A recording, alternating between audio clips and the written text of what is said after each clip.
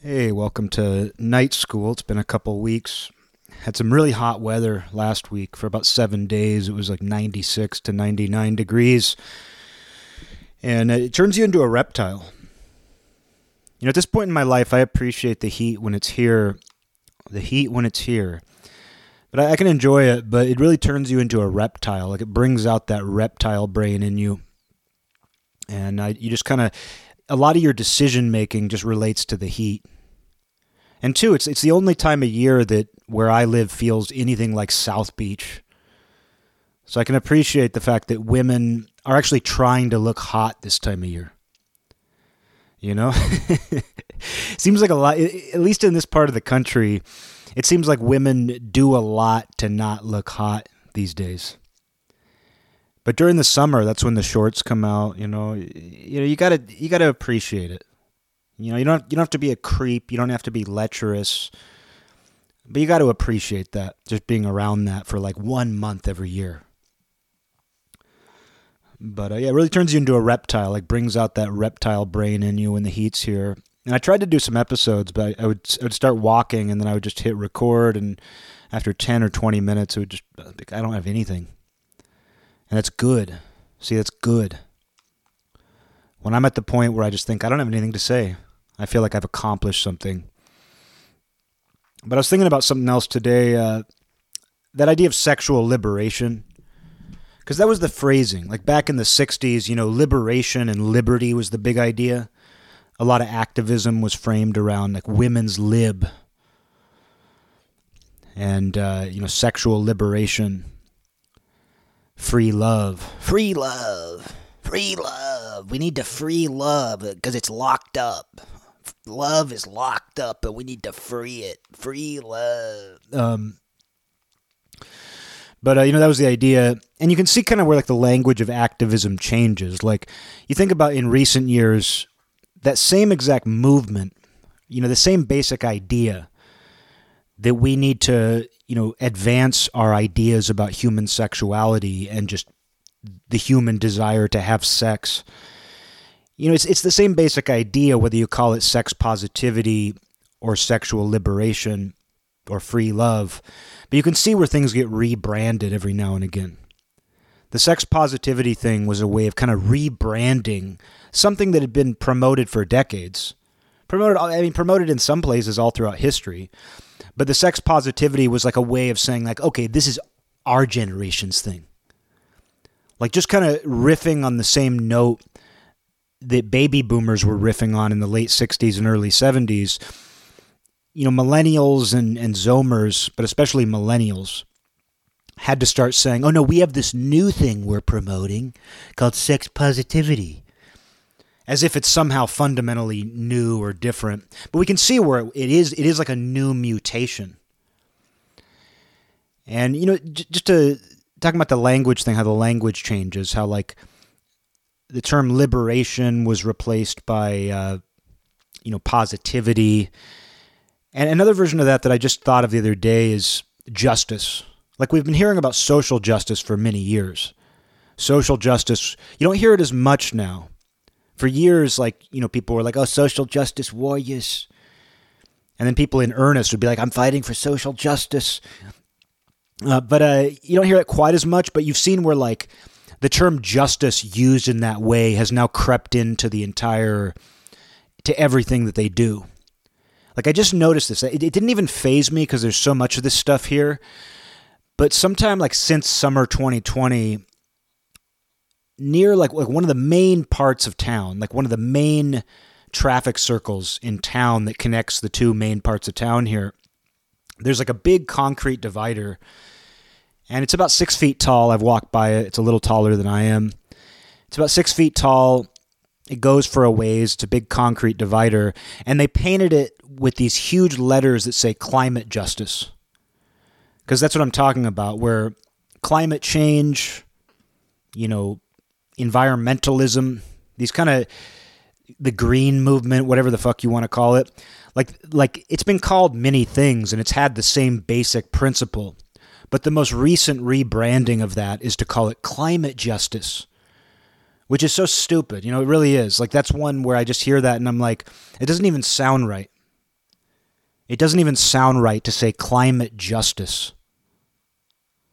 Like social justice I can kind of get, but you can see where like creating that way of phrasing now it has to be applied to like every single movement or every single issue. But this climate justice painting, it's a black hand holding like 3 different strands of colors. And like one of them is like rainbow. It has like a bunch of rainbow colors in the strand. The other strand is, I think, like trans flag colors or something. And then the third one is like different shades of brown. And then those 3 strands are going through this big black fist. And then they're coming out like intertwined. And they might form like a DNA strand or whatever you call it. And then those turn into like roots. And then the roots turn into the phrase climate justice. So it's hitting a bunch of beats right there. And what's funny is I didn't even realize it was there. Like I saw that they painted it, but I didn't actually look at what was represented. Where it's a black fist and then this like intersectionality. It's just an intersectional painting. Where it's basically like this painting is about black, gay, and trans people and the climate. Nothing else is represented here. And what it makes me think of is like right up the street from that too, early on in Coronavirus, during lockdown, a local lady painted, it's kind of a big concrete thing in front of this building. And it's on one of the main streets, so you would see it every time you drive by. And she painted it so it's Rosie the Riveter wearing a Corona mask. And then she's saying like, "You can do it. You can do it." Whatever Rosie the Riveter says, like, "We can do it." But it's this big painting. It's well done. Rosie the Riveter. I think it's Rosie the Riveter. There's just whatever that is. That World War II, like a woman being a mechanic or whatever it is. But it was Rosie the Riveter wearing a mask. Oh my God, it's so inspiring. What's crazy is that people were ever inspired by that at all, you know? It's amazing to me that like the idea of like, oh, I'm going to take this classic iconic image and she's going to be wearing a mask. Like the idea that anybody, even somebody who's pro-mask, the fact that anybody would want that or find that cool. Or, you know, on the other side, the idea that that would convince somebody on the fence to start wearing a mask. But it's not about that. It's never about convincing somebody. When you paint Rosie the Riveter wearing a mask, it's never about convincing that person who needs a little encouragement to wear a mask. It's simply, it's a signal.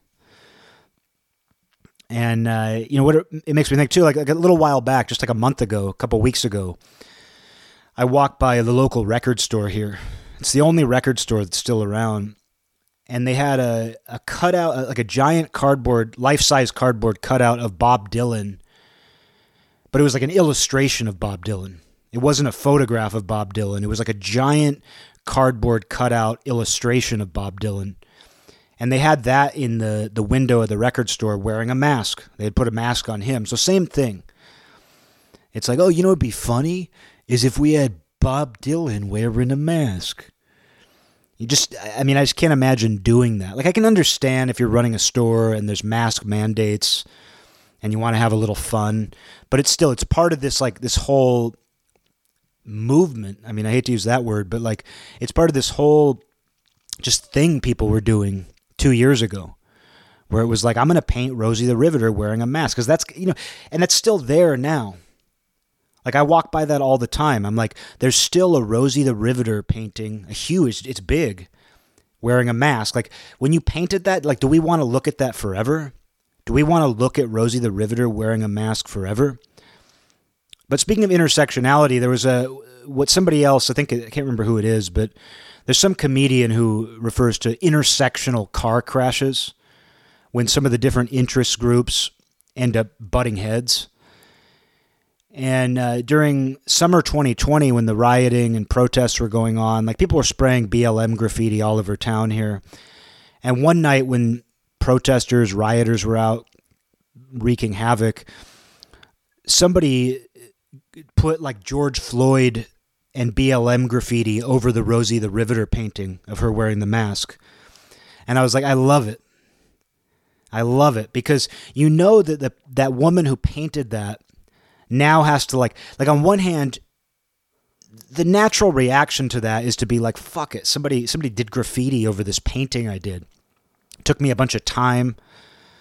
I was making this, I was making such a heroic statement. We can do it. Rosie the Riveter wearing a mask. You know, there's a part of you that naturally is going to be mad at that. Like, even if you're disciplined and well-conditioned and you don't react to things, if somebody like spray paints garbage graffiti, because that's all it was like somebody took black spray paint and like wrote in shitty letters like George Floyd RIP and BLM and whatever else they put. And I was like I like the idea of like that woman because like she didn't fix it. Like, it's like that BLM graffiti, the George Floyd graffiti, it stayed on Rosie the Riveter over her face and everything. It stayed there for up until recently. It was there for, I'd say, a year and a half easily. And you know that it was there because like she knew she couldn't paint over that. It was like, oh shit. Like, even though if it was any other graffiti, you know that she would probably have just painted over it and maybe kind of scoffed. But because it was George Floyd, it's like rock, paper, scissors. That's what that is. It's rock, paper, scissors. And it's like this Coronavi mask feminist painting. Rosie the Riveter wearing a mask saying we can do it. Like, that's rock. And that'll beat a lot of things. Like, if you're a man, that beats you. Whatever male issue you have, whatever male-centric issue you have, in the game of rock, paper, scissors, Rosie the Riveter wearing a mask, that's rock, and that smashes your scissors. But then BLM comes into it, George Floyd, summer 2020, and what beats rock? Well, BLM graffiti. So you can see where, like, Rosie the Riveter's rock, Rosie the Riveter wearing a mask is rock, and then BLM graffiti's paper. Like, she had to accept that loss and be like, I guess I can't paint over this, otherwise I'll seem racist. And that's the real concern, you know that, is that, you know, there's a lot of graffiti around here. A lot of really shitty, just the worst possible graffiti. And I'm not even a fan of good graffiti. Like, I've never been one of these people who's like, I like graffiti when it's really talented and good. Like, yeah, I can recognize when it takes talent, but I still don't like the aesthetic. I don't want to live in a world surrounded even by good graffiti. You know, there's a place for it, like under highway overpasses. But, you know, worse than anything, though, is just the sheer amount of just tags that are out and about now. Everywhere you go, tags.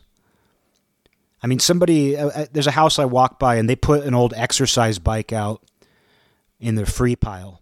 Just an old, like, stationary exercise bike. I went by the next day and somebody had done graffiti on it. I'm like, it's like a dog pissing.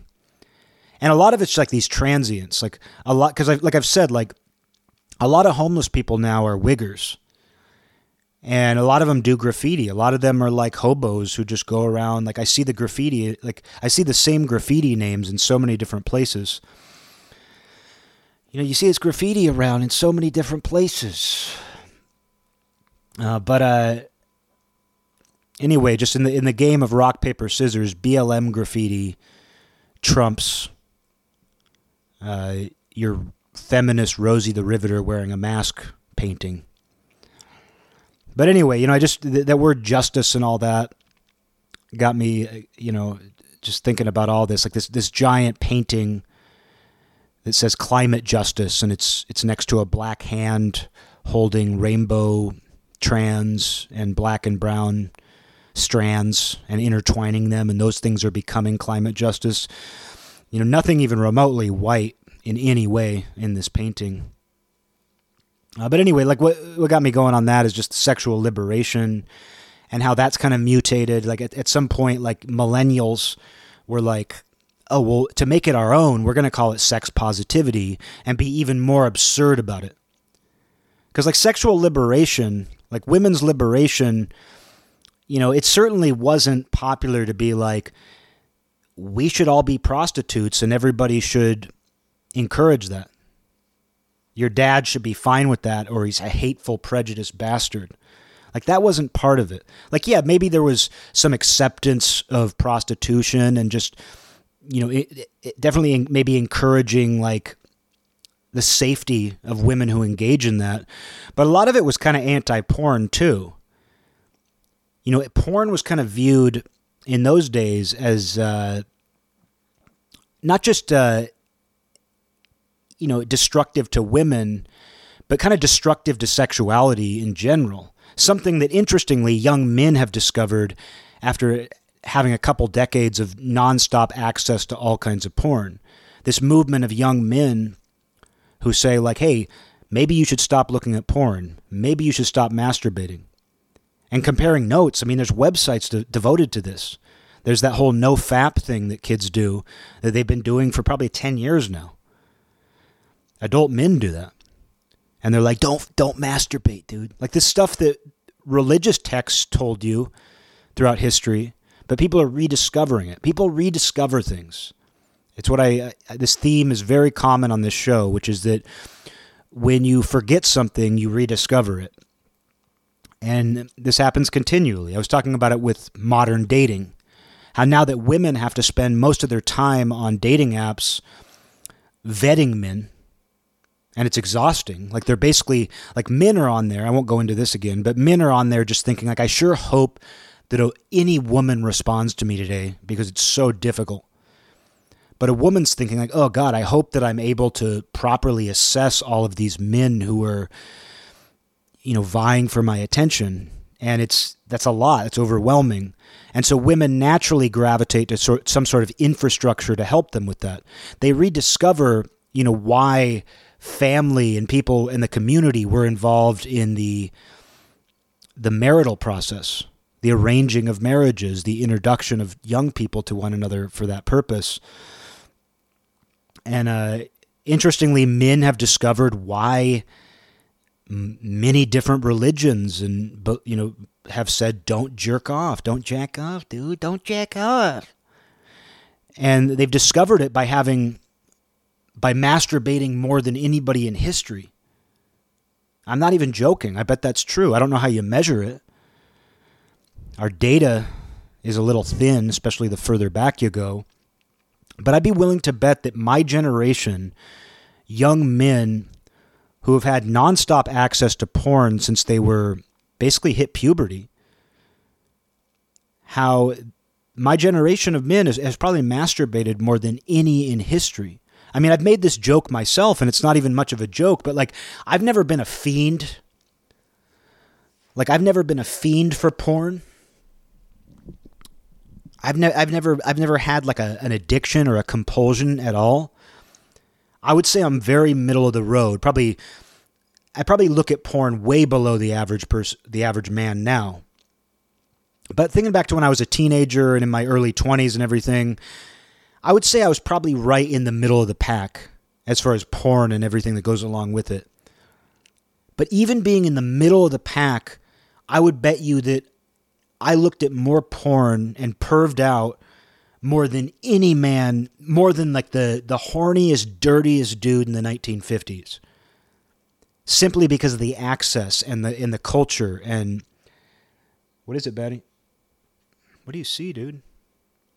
See a ghost? A bug? Batty saw something weird. But anyway, that's just a thought I had where I was like, even being completely in the middle of the pack as far as like porn and masturbation go, I bet that if you took me back to the 1950s, I would seem like the dirtiest, most disgusting criminal pervert because it just, you didn't have as much of it. So men, like, I kind of figured that out on my own too. Like, I kind of figured out that the way sex was represented by both the, repressive evangelical types as well as by the sex positive ideas, the sex positive movement, whatever you want to call it. I realized that like neither of those make sense to me. Neither of those things make sense. Like when you repress sexuality, well, it comes out in all sorts of crazy ways. Like when you force an entire society. Like I think as an individual, you can repress your own sexuality. But, when society is simply telling this and you don't know through your own learned experience what the reason is for that, it just seems pointless. You're just like, I'm attracted to people. They're attracted to me. Like, people should be able to do what they want. And it's really through experience that you're like, okay, well, people should be allowed to, it shouldn't be enforced. I mean, it shouldn't be, I don't know. I think I'm making my point. Just that you don't want to live where, the culture around you is completely repressing something that's very natural to you. But then the other side of it, where it's encouraged and it's out in the open and it's discussed everywhere all the time and there's no mystery. And it's treated like it's simply an act of pleasure, and that anything else that goes along with that or comes from it, including a child, is somehow an unnecessary burden or a mistake.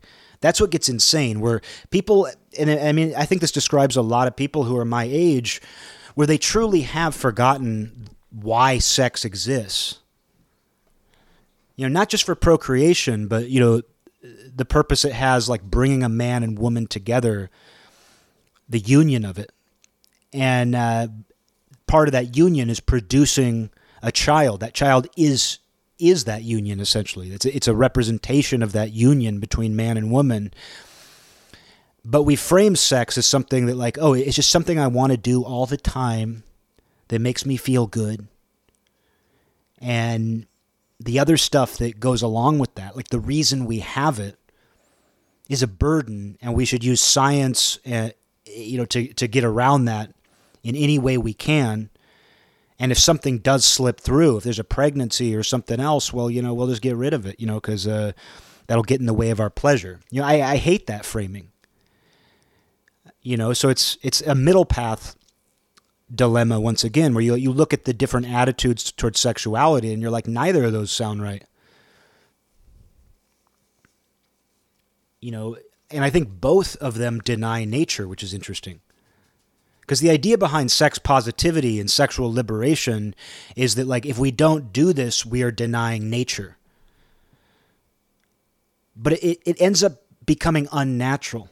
It becomes unnatural to be promoting sexuality all the time. Nature doesn't even do that. Nature isn't promoting sexuality all the time. There's a lot more going on in nature. It's certainly not arguing in favor of it, because that's the thing. Like, you can show sexuality. And I think that's the interesting thing about the latest phase of this, like the sex positivity movement. Because I've said this before on here, where I find it makes sex very clinical and unattractive. Like when a young woman today talks about sex positivity and hits all those bullet points, even if she's physically attractive, I don't find that attractive. Like seeing it through that framework is not even remotely attractive to me. And to me, it's also unnatural. It's just as unnatural as completely repressing sexuality. And so that's an interesting thing, too, because they're finding, too, that young people aren't having very much sex. They're finding that Zoomers and millennials as well really aren't having that much sex, which is an interesting byproduct of an era where people are promoting sex. Sex is more free and open than it's ever been. Sex of all kinds, no matter who you are and what you're into. It's socially acceptable now for young women to have their own private porn channel, to have their OnlyFans, to be on Instagram just flaunting themselves, to be on TikTok. Like, it's amazing. Like, the only porn I really look at, maybe not the only porn, but like the main porn that I look at when I'm feeling that way is like women posting pictures of themselves, like these image boards. It's just women of a very specific type posting images of themselves. That's what I'm into, and that's fine to me. Like, I feel dirty looking at hardcore porn, but just looking at images of women, I think that's the way to go. That's how I feel. But it's insane how much of it there is. Like the number of young women who aren't on OnlyFans necessarily, aren't doing hardcore porn, but who do just like take these selfies of their ass or wearing this or, whatever it is. I mean, a part of me appreciates that they're doing it because I'm attracted to it. But sometimes, I'll just have a moment where like I look at this image board and I see this just endless stream of images and I'm just like, this is crazy. This is crazy. Like the access we have. The number of young women who otherwise you would never see in this way. You would never see them wearing lingerie or posing that way. But we suddenly have access to it. Phones and this great connectivity and this climate of sexual liberation has led to this. But honestly, it kind of puts me off. I don't find it that sexually attractive. It's like there needs to be some mystery. It needs to be something that isn't talked about out in the open. Like we went from being like, hey, don't shame this. Don't shame people over their sexuality. Don't shame women for wanting to be sexual beings too, to just being saturated in it all the time. And I think like keeping that stuff a little bit hidden, not treating it like it's a sin, but keeping it a little more hidden, having some discipline. I think that's what's missing. Because, when you think about like the basic idea behind sexual liberation, it was basically to be more honest about human sexuality, right? The idea wasn't to promote any one particular thing. It was basically we should be allowed to be honest about our innate human sexuality, whatever it is, whoever we are. And we should be allowed to, pursue that as we see fit and not feel shame and not face legal consequences. Basically, we shouldn't be lying. We shouldn't be lying.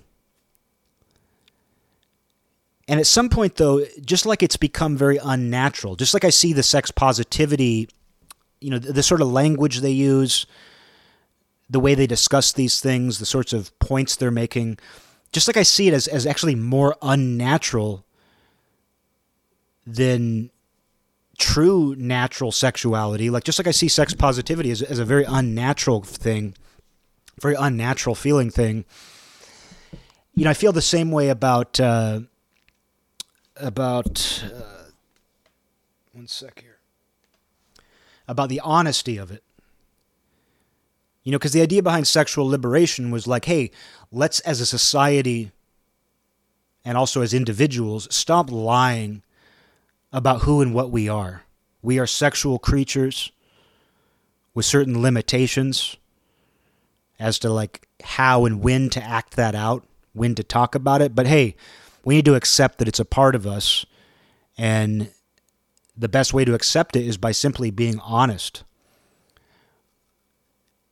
And sex positivity wasn't so much about that as much as it was like promoting it. The slut walk. Like really going, like it was very performative. I don't think earlier generations of sexual liberation and all that, I don't think it was nearly as performative. Whereas like the sex positivity movement became very performative, and what really highlights how performative it is, it's coming from a lot of people who don't have much sex. So these people who are promoting all this sex don't even have much sex, and they've made sex really unattractive for everybody involved. And then who know? We know that men's testosterone is going down. Men, are losing a lot of their libido. Younger generations of men don't have much libido. And you wonder what the cause of that. There's people wondering, like, is this dietary? Is it environmental? Is it the access to so much porn? What is it? And I don't know that they know. I don't know that if they know why men are dropping their testosterone. But it's like you see the two sides, and it's like men have become these weird little porn addicts with no testosterone. So that's like their ability to even perform with a woman just isn't there. And then with women, like they've become these like weird, like they appear on the surface to be very promiscuous and out there. And then like the reality is, though, they just talk about sex in these very abstract clinical terms they've basically made up themselves. And like they're not really having that much sex either. So it's just kind of funny. So there's this kind of bluff. Like it's like there's this bluff to it. Like people are bluffing. And what's weird though is like thinking about myself here, thinking about me and how this climate, how I feel in this climate, where it seems like we went from wanting sex to be something we are more honest about. And I think we did kind of reach a point. Like I would say like by the early 2000s, I felt like people could be fairly honest about sex without facing severe repercussions. Definitely by the 2010s, I would say that was much less of an issue. But speaking for myself, we live in this time now where as a straight male, it's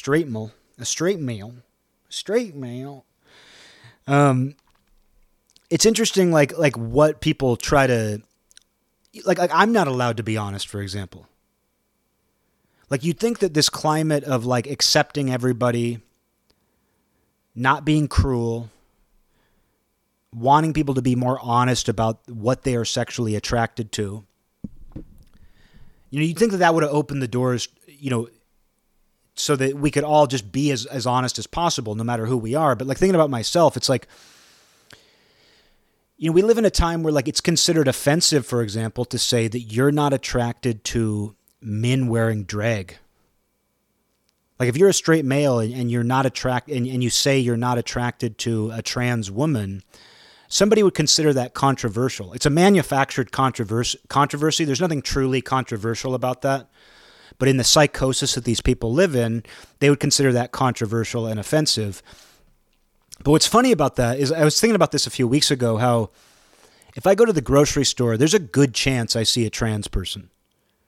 Whether they work at the store, whether it's one or two people shopping, it must be the area I live in, but it's extremely common to the point where just about every time I go to the store, it's not shocking at all to see a trans person there. A lot of them, with the girls, they're harder to tell. It's harder to tell sometimes if like someone's a lesbian or a trans male or whatever, but the same thing always happens with somebody who's a trans woman, where like I'll see them like in the periphery of my vision, and I'll kind of glance over, and then it's almost this uncanny valley moment where like I sense that something's off, and then I glance again, and I'm like, oh, okay.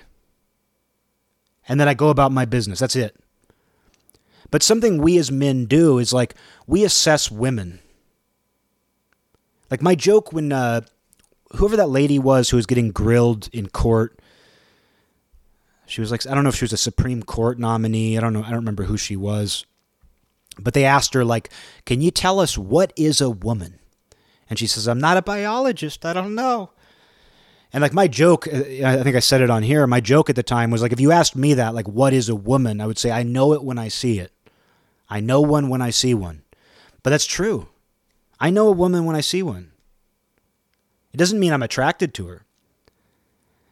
And like we as men, like when we see a woman, like we might not even be that attracted to her, but we just kind of give her a brief assessment.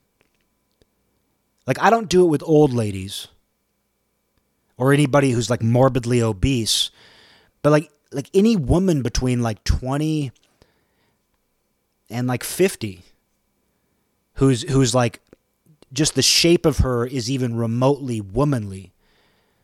You just like, you give her like a brief analysis. You don't scope her out. You don't look her up and down, but you just like, you look at her and you determine whether or not you find her attractive. And it's just something we do. I don't do that with trans people. Like when I'm in the grocery store and I kind of have that uncanny valley moment where I'm like, I see a woman walking over there, and then I look and I'm like, oh, no. It's there's no assessment, and that's not stigma. That's not me like feeling ashamed.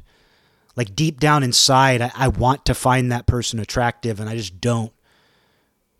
I'm so insecure about my own sexuality that I'm denying the potential attraction I would have to a man in woman's clothing. But that doesn't even happen. No, it doesn't even, that process doesn't even trigger, which is interesting. And that should tell you everything you need to know. Not in a mean way. Like this isn't something that I would go out there and volunteer and say to hurt somebody's feelings. Like, hey, did you know I'm not attracted to you? Hey, everybody, you know I'm not attracted to trans women because I don't even assess them like I do regular women. It's not something I'll go out there and volunteer. And I guess I'm kind of doing it here. But the whole point of this show is to dissect these things and be honest. The whole fucking point of this show is to be honest, But sorry about that. But and that's the interesting thing, though, is that like these kinds of conversations aren't taking place, and they need to. Like as a straight male, like you assess all women. Like there was this guy that I talked to in high school who was kind of like one of those. He was like the weird guy of a jock group. Like there are groups of jocks, dudes who are just like polo shirt athletes, whatever they are, all American boys, and they'll have a friend who's like actually has super weird and insightful thoughts. And I was talking to this dude like that in high school, and I remember he was like, doesn't matter who she is. He's like, if I go into 7-Eleven, I can see like the fattest, ugliest woman, and I still look at her ass. You have to look. He's like, you just have to check. Like he wasn't saying that's what he's into. He was just saying like, this is a high school kid. This is like a 17-year-old. But he's like, no matter who she is, like if I go into the grocery store, if I go into 7-Eleven, I remember he said 7-Eleven. He's like, if I go into 7-Eleven, the fattest, ugliest woman is in there. It's like, I still have to just check her ass. Because it's not even about getting pleasure from that. It's like an assessment you do. You just check. And that was so funny because it was coming from like this jock dude in high school. But it's very true. Like it stayed with me because I'm like, that's very true. So true. Like you do that with women. Like I'll see women in the grocery store and like they might not be that pretty. They might not be my type at all. But like there's a moment where I just assess where I'm like, am I attracted to her? No. And then I move on. Or yes, and then I stare and I drool and my eyes pop out of my head and it's like a Tex Avery Wolf. But no, it's just something that doesn't happen. If you're a straight man and you see a trans woman, you don't even assess. The only assessment you do is just that uncanny valley moment where I'm like, oh, that person's decorated like a woman, but it's not even something that registers with you. And someone would say, well, there's some men who do. There's some men who do assess trans women sexually. Well, I would say you're probably not a completely straight male if that's the case. I would say you have a little bit of something else going on. And that's okay, That's okay. There's no problem. There's no problems here. We're all friends here. But if you look at that person and you're like, I am into that. I don't know that you're a straight male. And that's the weird thing, though. Like the reason I'm talking about this too, though, is like this has become the climate we're in of dishonesty, where like someone could theoretically, like in a town like I live in, someone could theoretically be like, oh, I want to set you up on a blind date with this girl. She's really cool, dude. Like she's into all the same stuff. She's fucking funny, dude. She's fucking hot, dude. She's so fucking hot. Someone could set you up on a blind date with a girl in this town. And I'm not saying anybody's doing this, but you show up and it could very well be a trans woman. And the idea is that, well, it's a girl. You're attracted to girls, like this is a girl. And I don't know that anybody's been in this exact situation, because and that would say something unto itself, right?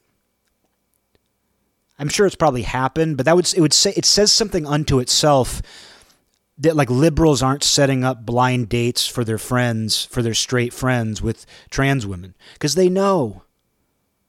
They just can't be honest about it. They know that's not the same thing. They know that's not what a straight guy is going to be into. And, so they don't do it. And I get the idea that you don't want to be mean. No matter what kind of lifestyle somebody wants to live or what they're into. I mean, to me, it's like this, like where I don't know what's going on in those people. I don't know what's going on in somebody who wants to be something else. But the way I see it is this, like whether I believe that's legitimate or not, No, it doesn't actually. It makes no difference how I view that lifestyle, that decision. There's no need to like respond to it by like, you shouldn't do that. To me, that's like if somebody was like, hey, my favorite band's the Beatles. And you go, the Beatles suck. Like, you just don't need to do that. So the idea is never about being mean. It's about being honest, though, as far as the conversation goes. And when the dialogue is trans women are real women, and you're me and you say, a real woman, well, I know one when I see one. And I'm not even very lecherous, I'm not even I'm not very sexually aggressive. I'm not out there just to like sleep with a bunch of women. I've slept with very few in my life, in fact. So I'm not out there like looking at women like, can I fuck her? Can I fuck her? Can I fuck her? I'm not out there doing that, but I am constantly looking at them. I find it almost impossible not to look at an attractive woman, very tactfully. It's great if you got sunglasses on. But so for me, it's not even just sexuality. It's just simply like what your eye is drawn to.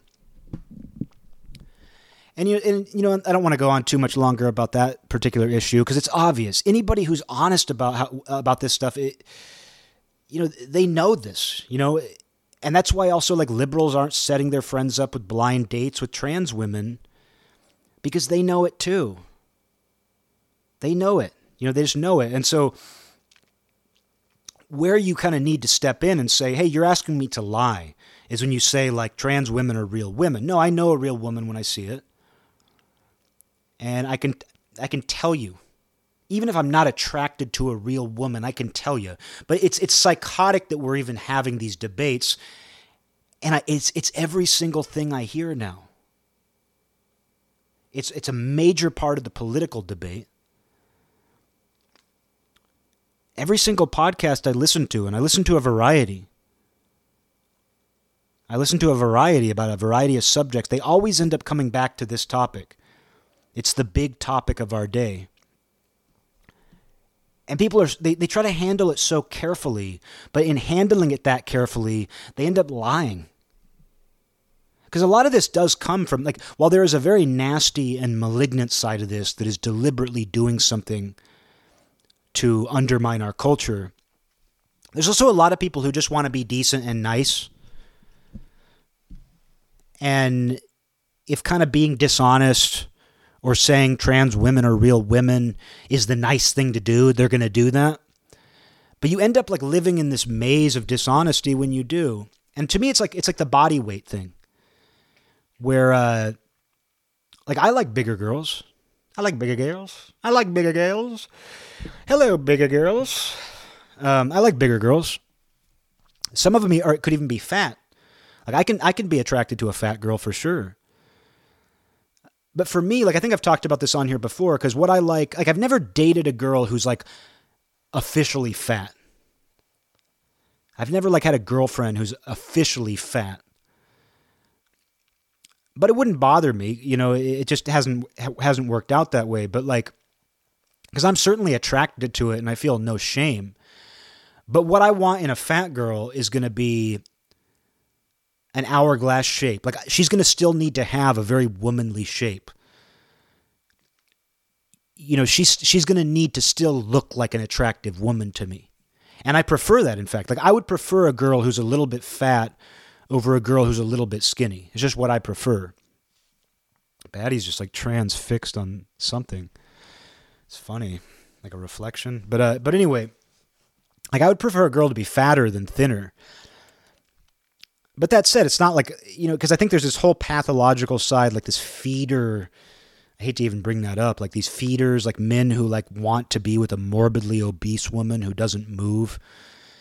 And like I've never understood like that level of like BBW porn where we're talking like obesity. We're talking like people who no longer have a human shape. And for me, it's like I like a bigger woman who still has a feminine shape. I think that's actually very attractive. Like if a woman still has an hourglass figure, but she has extra weight on her, I find that very attractive. And So it's not just a matter of like the whole, like the way this thing has been framed is that it's like, oh, you're either attracted to fat women or you're not. You either have really unhealthy views of what women should look like or not. And it's like, no, it's not even about the weight. Like people have made it out that like it's a debate between like fat and skinny, when it's a debate around like who's attractive and who's not. And there's fat women who are way more attractive sexually or just beautifully attractive than skinny girls. It's just a weird way that it's been framed. And but for me, it's like I'm attracted to an hourglass figure. It doesn't have to be like a cartoon hourglass. And like with a heavier woman, it's going to be like, maybe it's going to be kind of a wider, shorter hourglass, but it's still an hourglass. That's kind of how I see it. Same with like a thin woman. Like I'm attracted to skinny women if they still have kind of an hourglass shape. It's just something, I'm doing the hand motion, the hourglass hand motion. That's just what I'm into. But like framing it around like just weight itself is silly. And that's what gets me about like the fat acceptance movement is the people they choose. Like that black flute player. She's a black flute player who's on the covers of magazines, and she's become this like manufactured sex symbol, but she's shaped like a freaking bowling ball. Lizzo. She's shaped like a bowling ball. Like there are black women, there are heavy black women who have great proportions. I see them all the time. Like there are black women who have amazing proportions. It's amazing like how some black women are built, where it's like this perfect hourglass with like a huge ass, huge boobs, and it's like there's like a thick or even fat type of black woman who's very attractive and has an impressive build. And they pick a bowling ball. Because that bowling ball, I mean, that's like when you start to get into this, like, I don't know. I mean, I just don't think that's something to celebrate. It's not something to mock or shame. But since when has, fat acceptance become promoting like the worst possible fat body shapes? Because there's good fat body shapes. There's hot fat body shapes. Bowling ball isn't one of them. You're getting into weird fetish territory if you're into that. Not trying to hurt any feelings, but I mean, I would say the same thing for like people who like men. Like if you're into guys who are shaped like a bowling ball, because that's the thing about obesity is obesity like desexualizes you. If you want to be androgynous, just gain a ton of weight. Like men get boobs, they lose a lot of their male definition. Women just turn into bowling balls, they lose their feminine definition. The true androgyny is obesity. But there's a lot of people who, and some of them even are on the fat side of fat. Like some of them are even on the official, they're officially fat, but they're still attractive. Like they still have something to them. And I feel like if you're going to celebrate body types of all sizes, go for that. At least go for something. Like have some pride in, the human body is kind of how I feel. But I see that bowling ball shape all the time. Like I was walking through downtown a couple of weeks ago and I saw a group of young women. They were like in their 20s. Some of them, they were pretty. Like a couple of them were pretty. They had that kind of pseudo alternative look that everybody has today, like dyed hair, a leather jacket that looks like it doesn't belong on them, kind of like, the backwash of the backwash of the backwash of punk. They had that kind of look going on. But I noticed that all of them looked like bowling balls.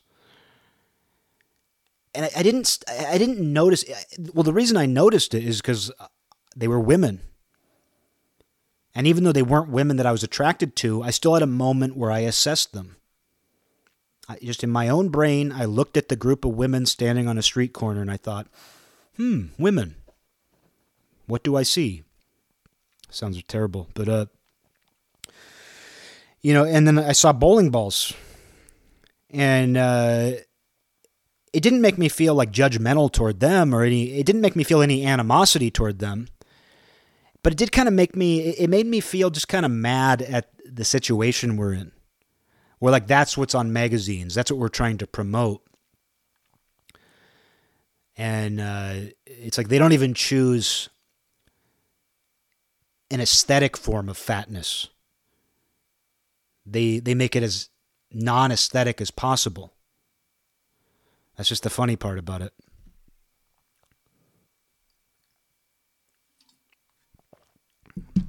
But it's a very dishonest sexual climate. That's what has ended up being created out of all this, is it's very dishonest. Like people can't be honest about what they're actually attracted to. We want to promote a broader array of people, but it's done in the most haphazard, unaesthetic way you can imagine. You know, it's all part of this. Everything has the same lexicon and tone. You know, it's all about justice. But what's been sacrificed in all of this is honesty. Just being able to be honest about what you're into and not be judged for that. And in promoting this radical sexual honesty, it's kind of funny that we've created like a brand new, we basically created a brand new repressive force in order to make a few people feel good, who it seems like we can't even make feel good. Like, there's a lot of people demanding that the world make them feel good. That the thing separating them from contentment is the world. Biggest mistake you can ever make. Like, yeah, I understand if you are a cross-dresser or you're a trans person wanting to be allowed to live your life and not be bothered or harassed or whatever else you think might happen to you. But it turns into this mandatory celebration, this mandatory encouragement, and this dishonesty about what they even are, which is condescending. Like, I'm losing my hair. Guys who are losing their hair try to kind of hide it. Even if they're okay with it. It's not something they necessarily like to show off, like while they're in the process of losing it. But if someone were to say to you, oh, you don't have a bald spot.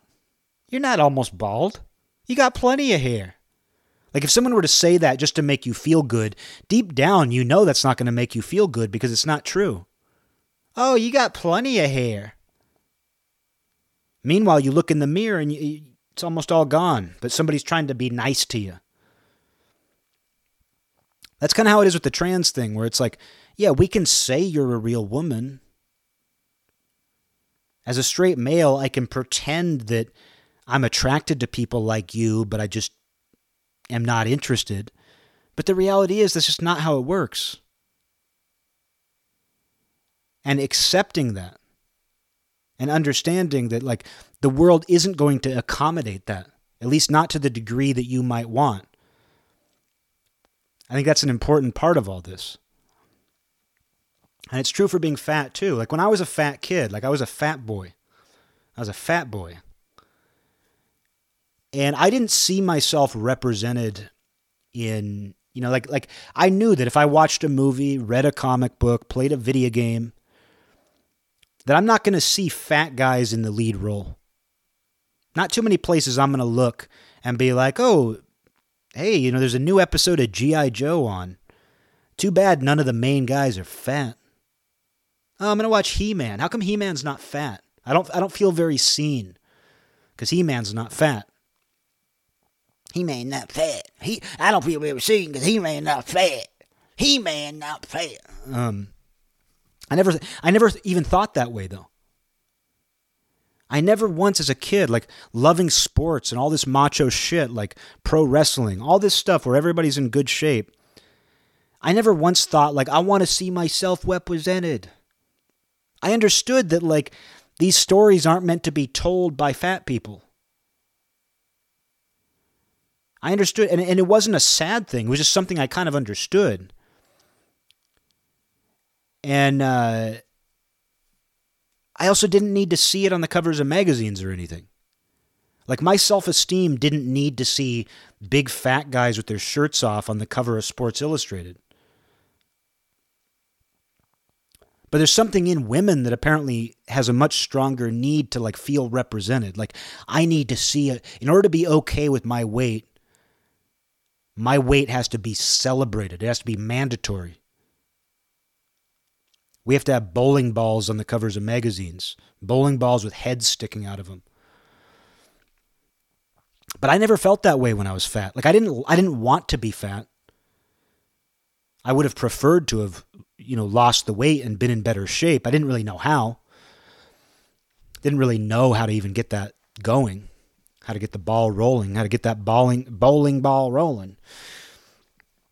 But I don't know, it didn't cause me much grief. Like, I wanted to lose weight for my own personal reasons, but I never felt like mad at anybody else for not finding me attractive. Like, yeah, it was harder for me to meet girls as a fat teenager than it was for friends who weren't fat. But I never felt any, I never felt like anybody was doing anything wrong. Like nobody ever said that to me. Like a girl never said to me, I can't date you because you're too fat. But even if that was the reason, I wouldn't have held that against her. Like, that's a valid reason. That's a valid reason right there. Like, if you don't like me because I'm too fat, I really don't want you to date me and not like me. You know what I mean? Like, I don't want you to feel pressured to date me if you're not attracted. You know what I mean? It's that sort of thing. And so it's weird to go through that process, to grow up, to be fat for like 20 years and to lose the weight. And then to, I don't know, but to have never like expected to not have expected the rest of the world to change to accommodate me. And you know what? If people had like put me in a throne and put a crown on my head and said, oh, dude, you're so fucking cool. Oh, dude, you're the most attractive guy in school. That's why we're making you the king. I would know they were lying. It would be like some Make-A-Wish Foundation shit, which is exactly what all this stuff is. All this stuff we're seeing, it's Make-A-Wish Foundation shit. Like when they put a fat woman on the cover of a magazine and make a big deal out of it and she looks like a bowling ball, that's Make-A-Wish Foundation shit. Not just for her, but for all the people who look at that and they're like, oh my God, I feel seen. I feel so seen. It's Make-A-Wish Foundation. When someone says, oh, there's no difference, there's no actual difference between biological women and trans women. It's like Make-A-Wish Foundation shit. I'm going to pretend you're Spider-Man while I visit you at the hospital because you're dying. Oh, this kid he's dying at the hospital. We're going to treat him like he's really Superman. That's what it's like. Sometimes it's nice to do that, I guess, if somebody's in a really bad place. But it's like to do this on a cultural level, to do this on a societal level is insane. And then to ask everybody to lie about it. Because that's kind of what it's like. It's like Make-A-Wish Foundation. There's a kid who's dying who wears a Superman outfit, and you make him happy by all pretending that he's actually Superman. But then it's like if you were to leave that room and say to like one of the nurses, oh, it's really cute that he thinks he's Superman, and the nurse like looked at you with like just penetrating eyes and said he is Superman, and you were like, oh well, yeah, of course, a kid who's fighting cancer is like Superman to me. You're right. No. He is Superman. That's Superman in there. That's kind of what it feels like. And all you can do is just be like, okay, I'm just, this is like an invitation to be mean about a kid who's dying. And I didn't want to do that. But that's kind of what the whole debate around like men and women these days is. It's like you're basically being expected to lie. And you're put on the spot about it too. And when you're put on the spot, you have to be very careful what you say Because simply being honest is considered not just mean, not just rude, it's considered hateful. It could potentially ruin your life to say that.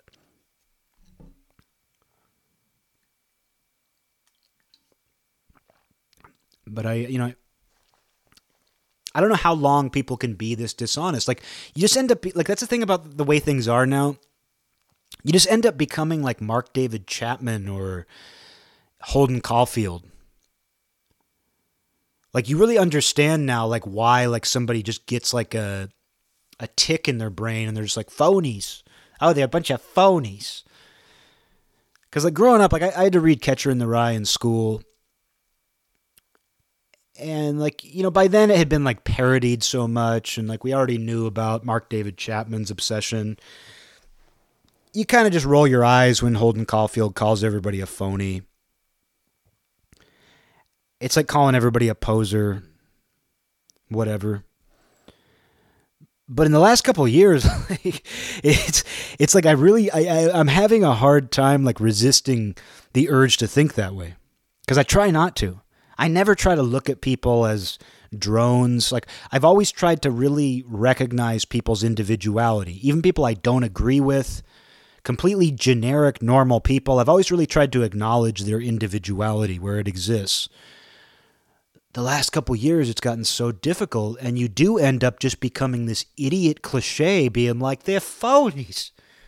They're all a bunch of phonies. But it's just the truth. Like, it's very difficult to speak honestly and openly.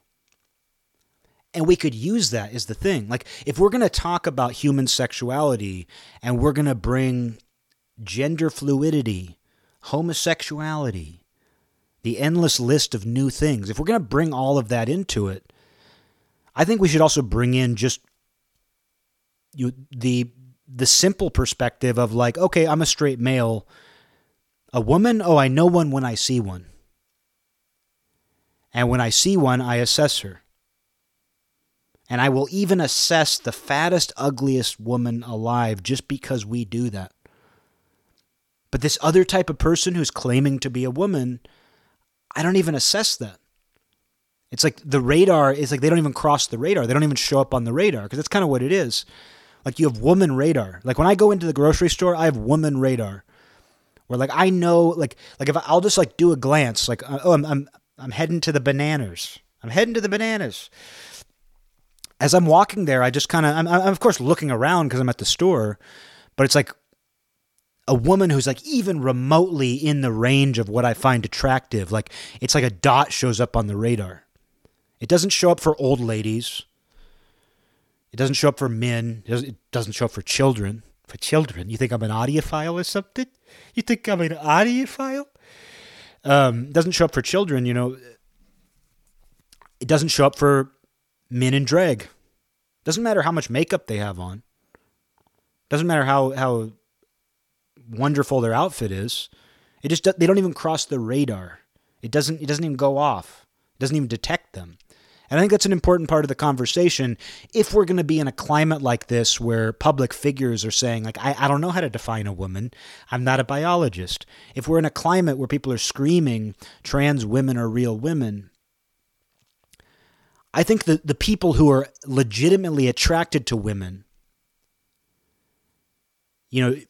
are the people to ask. And we would tell you, oh, they don't even cross the radar. They don't even show up. We don't even detect them.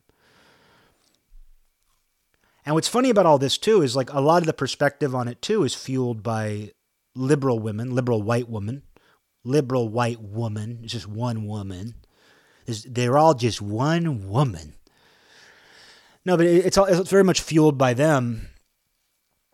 Many of whom claim to have some sort of queer identity today. Many of whom in the past have claimed to be bisexual. They've claimed to be bisexual. And I don't even, and they haven't even been honest about that.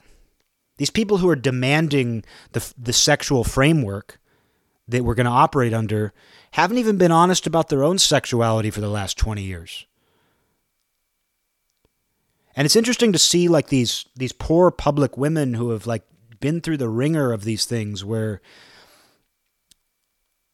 like there's this like Demi Lovato who I barely know who she is, but her name surfaces, and it always surfaces in relation to these things where it's like now she's bisexual, now she's gay, now she's a they them, now she's back to a she. It's this very narcissistic journey people are on. But I don't blame the people who are on that journey because it's just like they've been put on this path. They've been put in this maze and they're trying to make sense of it, and there's no sense to make. And so they hit these dead ends in the maze and they're like, oh, I think this is where I want to be. Oh, this dead end I'm in tells me that like, oh, I'm a bisexual. So I'm just going to stay here. And then they're like, well, I kind of feel like this is a dead end because it is. And then they start wandering through the maze again. They hit another dead end, and it's like, oh, this is a new thing. This is what it is. It's gender non-conforming. I'm gonna be a she them, whatever. And they stay there for a while, and then like Demi Lovato comes out and she's like, oh, I'm actually a she her again. But if you look through her story, because like I looked her up the other night. Because I was like, who actually is she? I hear that name all the time, but who even is she? And I looked her up, and if you look through the public account of her personal life, she hits every beat. This poor young woman, because I do feel like girls like that are victims in this culture. They have so much of this psychic weight on them, and so much of it is coming from other women. They're torturing each other. That's what's going on. I think that's the real tragedy that's going on. Because a guy like me, like I don't feel put upon. I find this shit irritating, and I vent a little bit. And I also find it interesting to discuss because it's just everywhere. But it really doesn't faze me. Like I am who I am. I don't feel any. There's no contradiction. There's no guilt. Just maybe a little irritation at the degree that this is dominating our culture today. But other than that, like I don't feel put upon or burdened. But what I see with young women is they are just torturing each other. This is very much like woman on woman crime, where like young liberal women are just torturing each other about these identity things. And they're going through this maze, and they've convinced each other that they have to be in this maze. And then they just keep hitting dead ends, and they're like, that's not it. Well, maybe if I do this, maybe if I do that, maybe if I change this. And it just doesn't seem to be working out. And a big part of it is the attention they get for it. And you do a new thing and you get a certain amount of attention, but that attention wanes. And when you lose that attention, you now have to live with the new reality of your life. And when you aren't being celebrated for that all the time, it's like a tattoo. Let's use a completely different example of like getting a tattoo. You're like, oh, everyone's getting tattoos.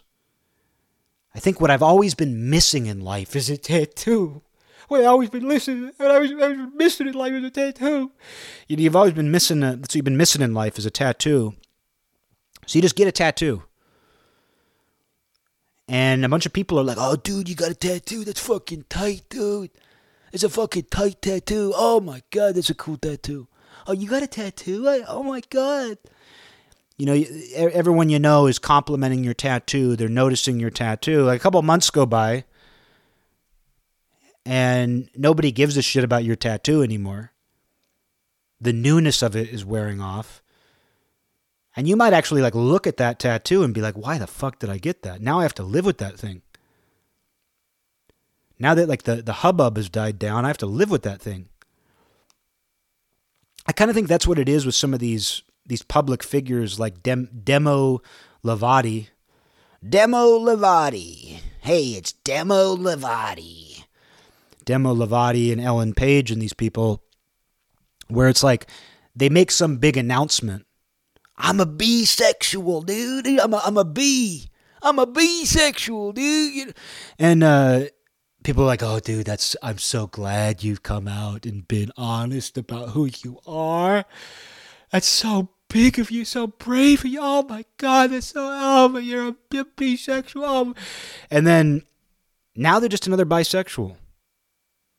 And in this climate of like, competing for attention, having a phone, having all of this stuff available to you, so many different people looking at people, this hall of mirrors that we live in. And now it's like, it's no big deal now. Like, it's like, oh shit, I made this big announcement that I'm a bisexual. And now what am I supposed to do? Just like date women and men occasionally? And just live my life that way? Then you start reading about, oh, well, there's actually this thing called like gender nonconforming and gender fluidity. And it means it's kind of like it's a little different than just being attracted to men and women, because sometimes you're a man and sometimes you're a woman yourself. And that sounds good to that person. It's like, oh, that's a new thing. That sets me apart. That's another jewel. Oh, and people are getting a lot of attention for it. People are getting a lot of attention when they call themselves that and talk about how hard it is. So they come out and say that. And then people are like, oh, wow. Oh, my God. Demo Lovato. Demo Lovato. She's not even a girl anymore. She's a they, them. Demo Lovato. Who knew? Oh, my God. It's so big of her. But then that wears off. And then it's just like, well, now that all the excitement has died down and like I just have to live like this, I realized I was just who I was to begin with. Just kind of funny. And it's what happens when you do things for attention. It's what happens when you think that there's a quick fix available for your spiritual ills. Your spiritual ills. So what happens when you think there's a quick fix available for your spiritual ills. Ills.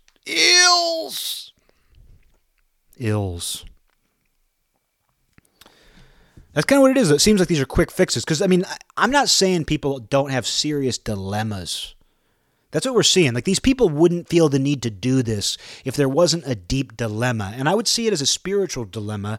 And what's interesting is, like, it kind of is even to them. Like, they see it that way, too. All of these things kind of have this soul component. Where, like, the issues around, this radical gender theory, the idea is kind of like, oh, well, there's something deep inside of me that is not represented physically, that I feel is the real me. And what it really wants is for me to dress different.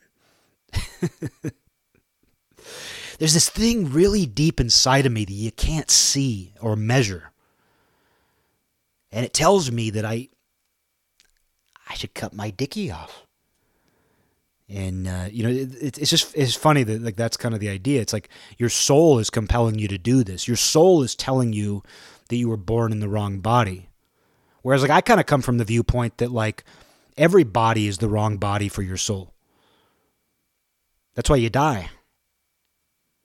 If your body was the right body for your soul, I think your soul would just be like, hey, I'm hanging out here forever. I'm just going to hang out in your body forever. This is just right. This is the perfect body. This is the perfect body. Instead, it doesn't, though. Your soul inhabits your body. Your body breaks down. You do a bunch of stupid things to your body, and then you die, and your soul moves on. But, so it's funny that, like, a lot of this comes from this sort of spiritual soul idea, and we try to act like it's scientific. Like, we try to act like, oh, we have the scientific literature, the psychological literature shows that some people feel that they're born in the wrong body, which I acknowledge. It's not like I'm not out to dismiss that phenomenon. Like clearly there is a real phenomenon where people feel compelled to do that. But it's just what's interesting to me is we try to act so scientific about it when it's really just like a soul discussion. It's really just like a discussion of like the human soul. And it's kind of true for the fat thing, too. Because, I mean, it goes into the idea that, like, beauty isn't skin deep. And you should be attracted to people for more than just what they look like. Which is to say, like, their personality and, what they have going for them. But there's also an element of that that's soul. Like, people who say, like, oh, you shouldn't judge a book by its cover. You shouldn't, base your attraction to somebody based on, like, how they physically look. Like, those ideas, they're basically saying, like, you're just a soul looking for another soul.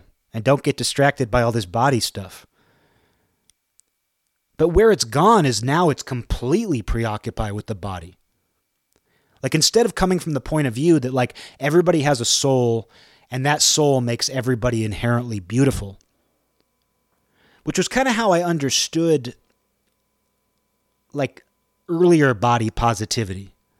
Like, earlier body positivity wasn't so much like the black flute player who's shaped like a bowling ball is the hottest chick in the world today. It wasn't trying to promote that. It was basically trying to say, hey, don't forget about the human soul and how powerful that is. And souls can be attracted to souls regardless of the container around them. That was kind of how I understood earlier body positivity. Body positivity. That's how I understood early body positivity. Body positivity. Hey, is that like Pazzi Bada Bidaby? Hey, is this from Pazzi Bada Bidaby? That's kind of how I understood it. But then it mutated into like this purely superficial thing where it's like, no, the most beautiful people in the world are shaped like bowling balls. So it's kind of funny that it's like gotten away from the soul, but it's still kind of a spiritual discussion. Like, the idea is that, like, don't be distracted by materialism. The super hot double DD10 with platinum blonde hair and big brown eyes. That's an interesting combination, blonde hair and brown eyes. I dated a girl who was a natural blonde, like light blonde, but her eyes were brown. You don't see that very often. It was kind of amazing. But I'm not talking about her. I'm talking about the one with she didn't have double DDs. And, what I was going to say, though, is something about superficiality. Kind of like the spiritual materialism, or just materialism in general. Like, some of the body positivity stuff, or like looking beyond what somebody looks like, it is very much like a kind of like a, hey, don't read too much into our material reality. Don't judge somebody or rule somebody out based on how they appear, because that's materialism. And you're missing a vital, unseen component of this reality when you just look at somebody and you assess them based on that alone. So there's something sort of like, if not anti-materialistic, something that certainly questions materialism and is therefore spiritual in the idea of like being attracted to many different types of people. But what's interesting is it's gotten very far away from that sort of spiritual framework, and it's gotten into just like an even more materialistic point of view.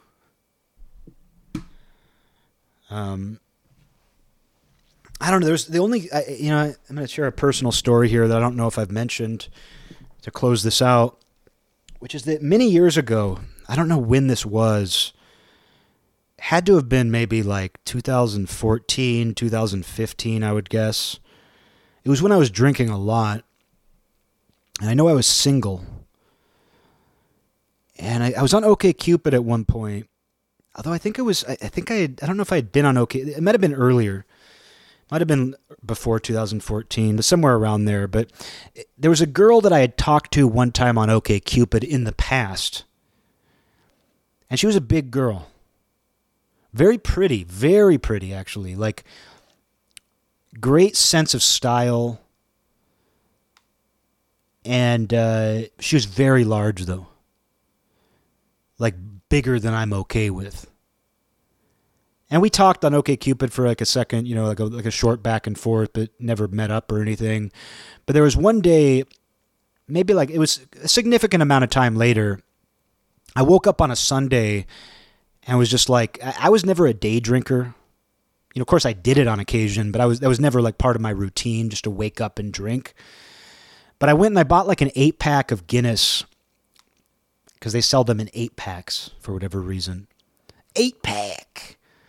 And I just started drinking them at the start of the day. Like it was like I woke up at noon hungover.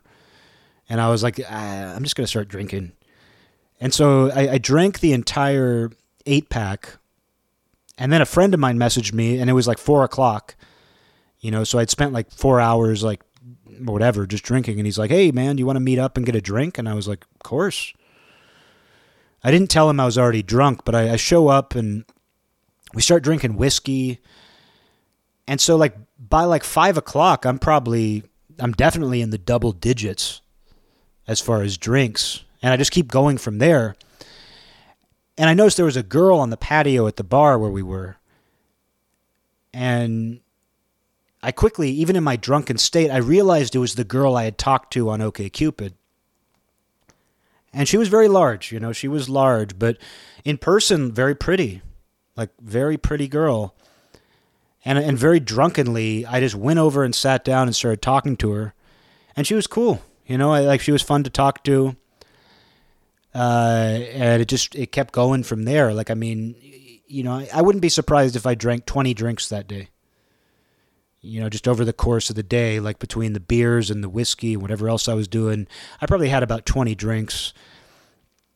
And so I started, like my friend and I started hanging out with her that day because I was just like, hey, let's just hang out. And then I remember, though, I started holding her hand.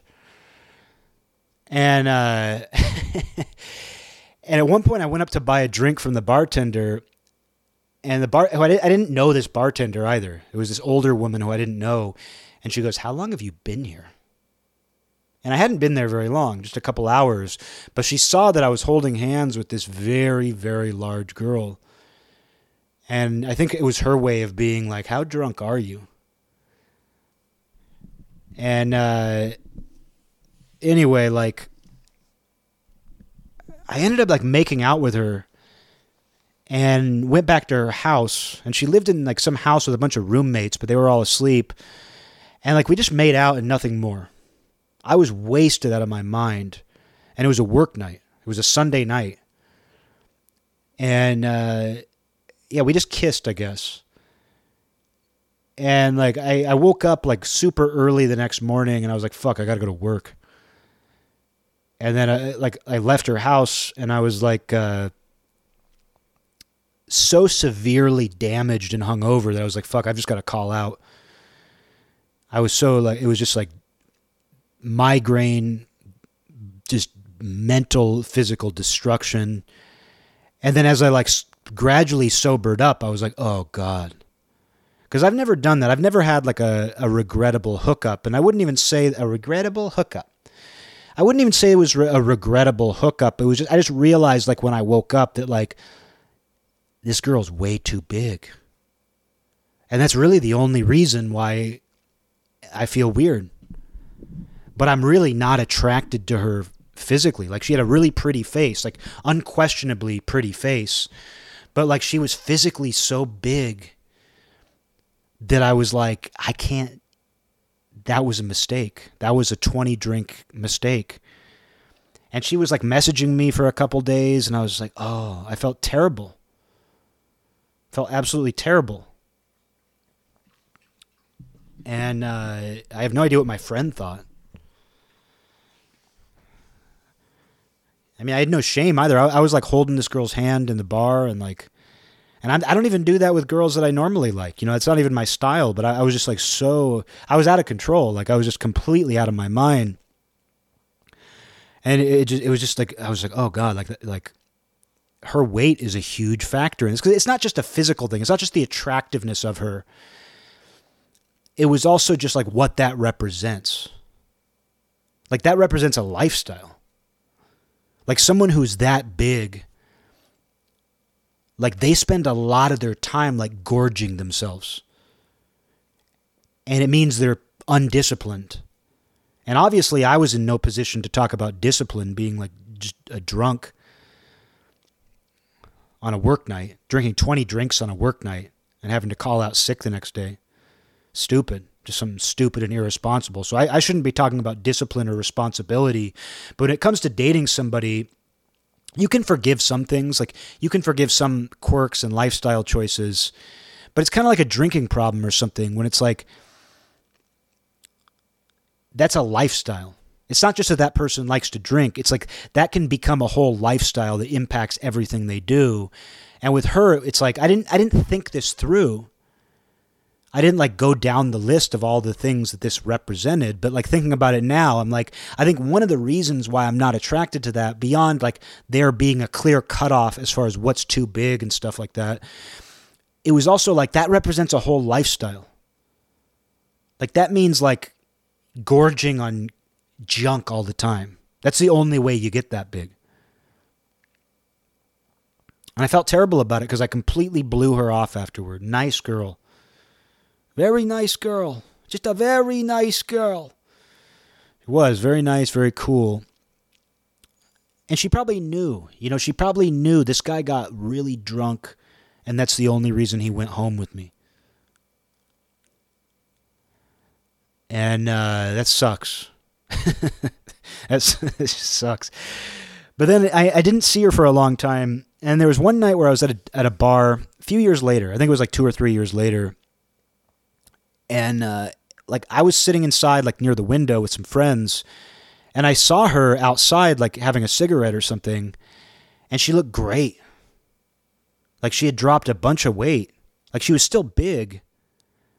But this is a girl who could lose like 100 pounds. Like I'm not kidding. Like she could lose like 100 pounds and still be like thick, but look a lot better. And I think that's kind of what she did. Like she dropped a bunch of weight. Like she probably dropped like 100 pounds.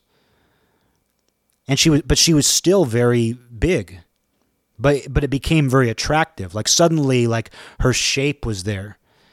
And her style, like it made her, because she had a great sense of style and it made her look that much better. And so I was just kind of like drunkenly ogling at her from the window. I was like, damn, is that her? Damn. And I ended up messaging her. I think I was like, oh, hey, like I saw you outside. You look great. Like not even in a flirty way. Like I didn't even mean it I didn't even intend for it to be like a pickup. Like I had any intention of meeting up with her. I just kind of wanted to acknowledge that, like, you look great.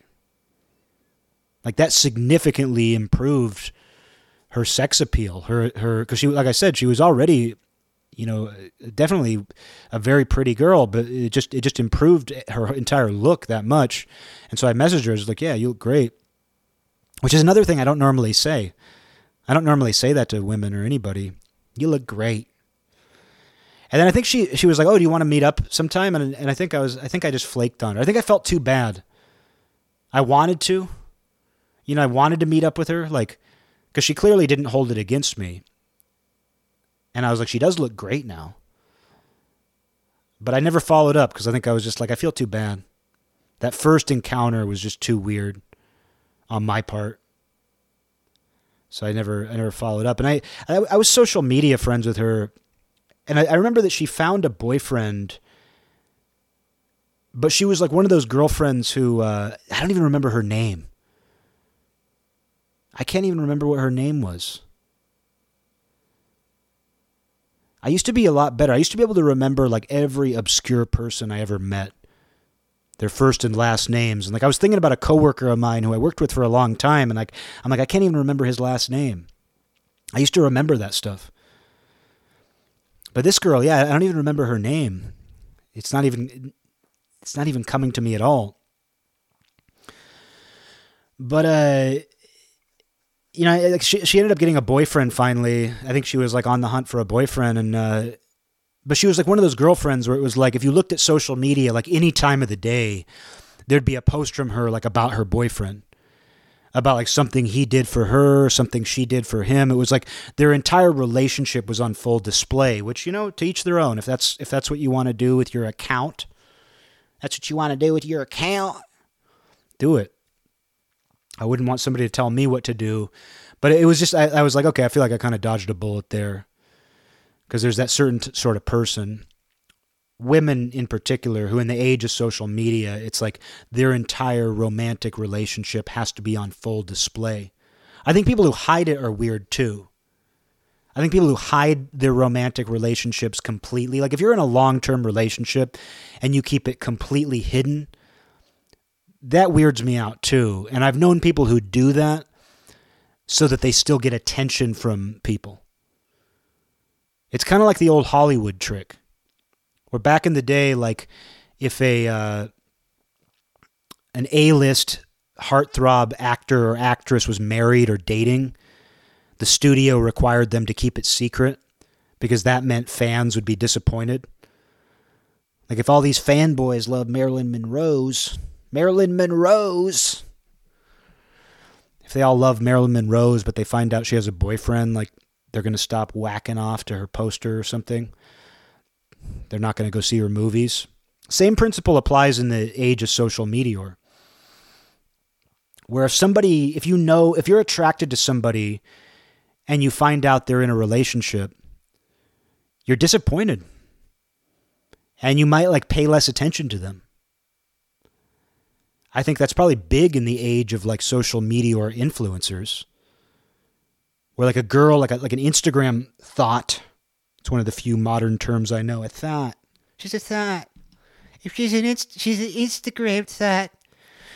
If a girl's an Instagram thought, but she like posts pictures of her with her boyfriend, a lot of those guys who follow her, I mean, like some of them are pervy enough to not care. But a lot of guys are going to be like, oh man, that means I don't have a chance. That means there's no chance with her. But it also, it's kind of it's a natural, it's kind of like an innate thing built into us too, though, where it's like, oh, she's been claimed. But with, people who like keep their relationship too much of a secret, it seems manipulative too. And like I've even known people in person. Like I knew a girl who did that because like she still wanted to get messages from like random dudes flirting with her. Like she didn't like not getting that attention, which is the real like that's the swamp of the digital age. Is that there are so many ways to access somebody. Like you can be dating somebody and you have no idea who's sending her messages or doing whatever, you know, and you shouldn't be paranoid or crazy about that, but it's just the age we live in. Whereas there was a certain point in time where if like somebody wanted to flirt with other men, like they had to get phone calls to the house phone that everybody uses, or like lie about where they're going and have like these clandestine rendezvous. Clandestine rendezvous. It took a lot of effort to have affairs and things like that. In the age of social media, you can just like be like, just get a Facebook message. And so some people keep their relationship secret for that reason. Other people just don't want it all out there. You know, there's a lot of people, and I think I'm one of these people more than I am not, where when I've been involved with somebody, I think it's fun to have a little bit of interaction with a significant other on social media. Like it's kind of fun, especially to kind of make fun of each other or something. But I don't like everything to be out there. I don't like the intimate details of our personal life. Like, I don't want my girlfriend being like, oh, he brought me takeout food home from work today and it's so goody. Here's a picture. I don't really want that memorialized. Oh, she bought me she bought me the complete Mandalorian DVD set. Oh, my girlfriend's the best. Oh, you know, it's sweet stuff, but it's like, there's couples who just broadcast all that stuff. Like their entire lives are just like broadcasting these nice things they do for each other, which is nice. But it's weird. It feels like seeing into someone's life. It feels like you're seeing into part of someone's life that you shouldn't be seeing. And anyway, this girl made me think of that because I was like, the last time I was aware of her was like she had this boyfriend now, and I was happy for her. You know, I was like, finally she found somebody. But it was like, it was all on display. And I was like, I don't think it worked out though. I think if I remember right, like, I don't think it worked out. I don't know what happened to her. I would be mortified if she heard the things I'm saying here. But it's honest. The truth is, the only reason I didn't want to pursue anything with her that first time that I made out with her is because, like, when the reality hit me of how large she was, it was just too much. It was just way too much. And that'd be really upsetting for somebody to hear. But that was it. That was the deal breaker. There probably could have been other deal breakers, but like, I couldn't even get past that. And but then when she lost the weight, like, she lost a little bit of weight, or I think she lost a lot of weight, but in the grand scheme of things, it wasn't like she was, like I said, she was still a big girl, but like, just that alone, I was like, she looks amazing. You know, she really has a shape, because before it was like, you know, she was turning into a pumpkin. You know, so I mean, just the truth. It's not that I have some unrealistic expectation for women's size, because that's kind of where people go with this stuff. They're like, oh, if you're not attracted to women who are shaped like bowling balls or pumpkins, you have an unrealistic expectation for like what women should look like, and you must think that all women should be anorexy.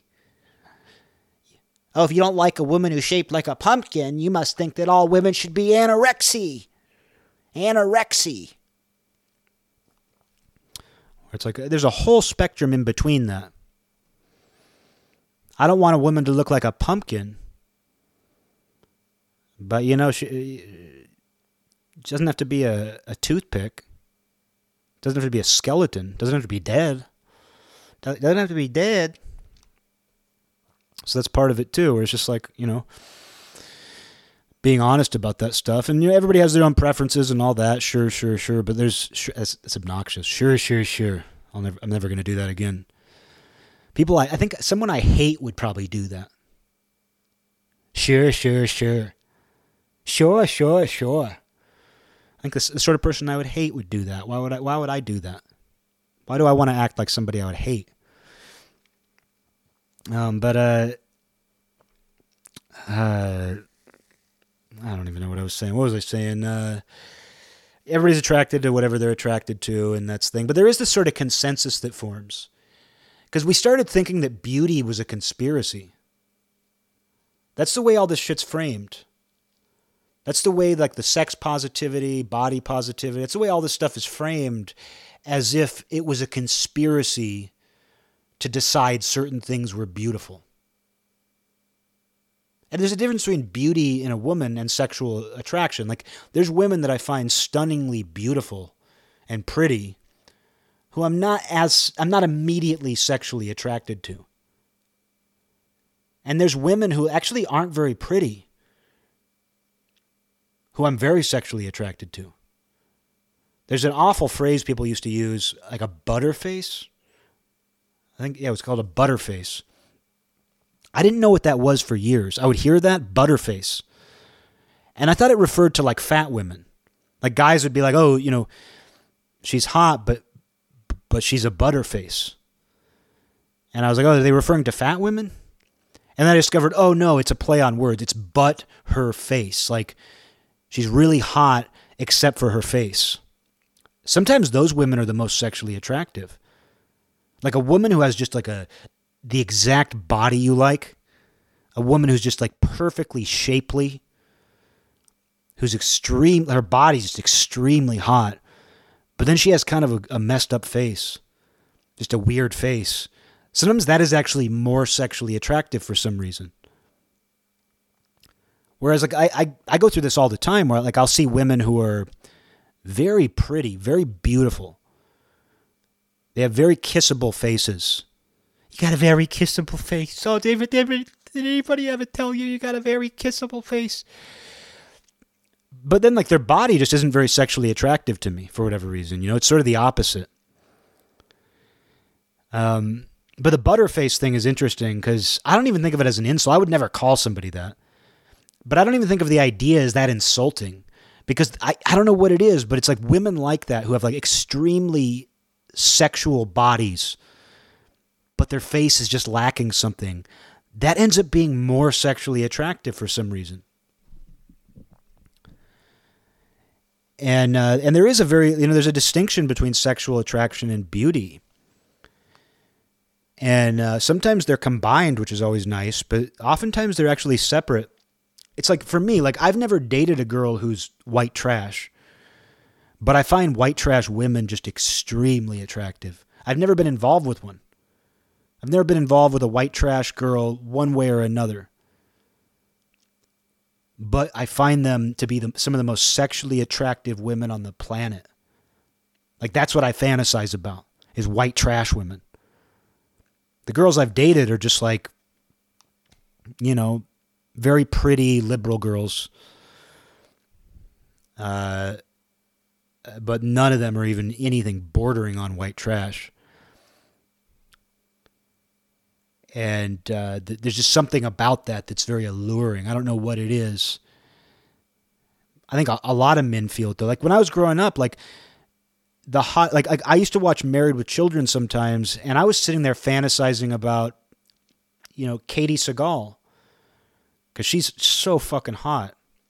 Like as a little kid, like when I was first kind of developing my first like libidinal impulses, I would see her on Married with Children, and I'd always think like, because Ed on the show, Ed O'Neill acts like Al Bundy, Ed O'Neill. He acts like she's disgusting, like she's over the hill. Like there was an episode I saw as a kid where she finds Al's porno magazine like under a couch cushion, and she like tries to seduce him, and she's like, I could do this for you. And he's like, no. Because he wants to go back to his porn mag. Whereas like as a kid, I was thinking like, she's so hot. Peg Bundy, man, like she is so hot. And so like it didn't really make sense to me on the show that like she's presented as over the hill and not very attractive, because I was sitting there thinking like she's hotter than the daughter. She's hotter than like Christina Appleby or whatever her name is. Applegate. Christina Applebee's.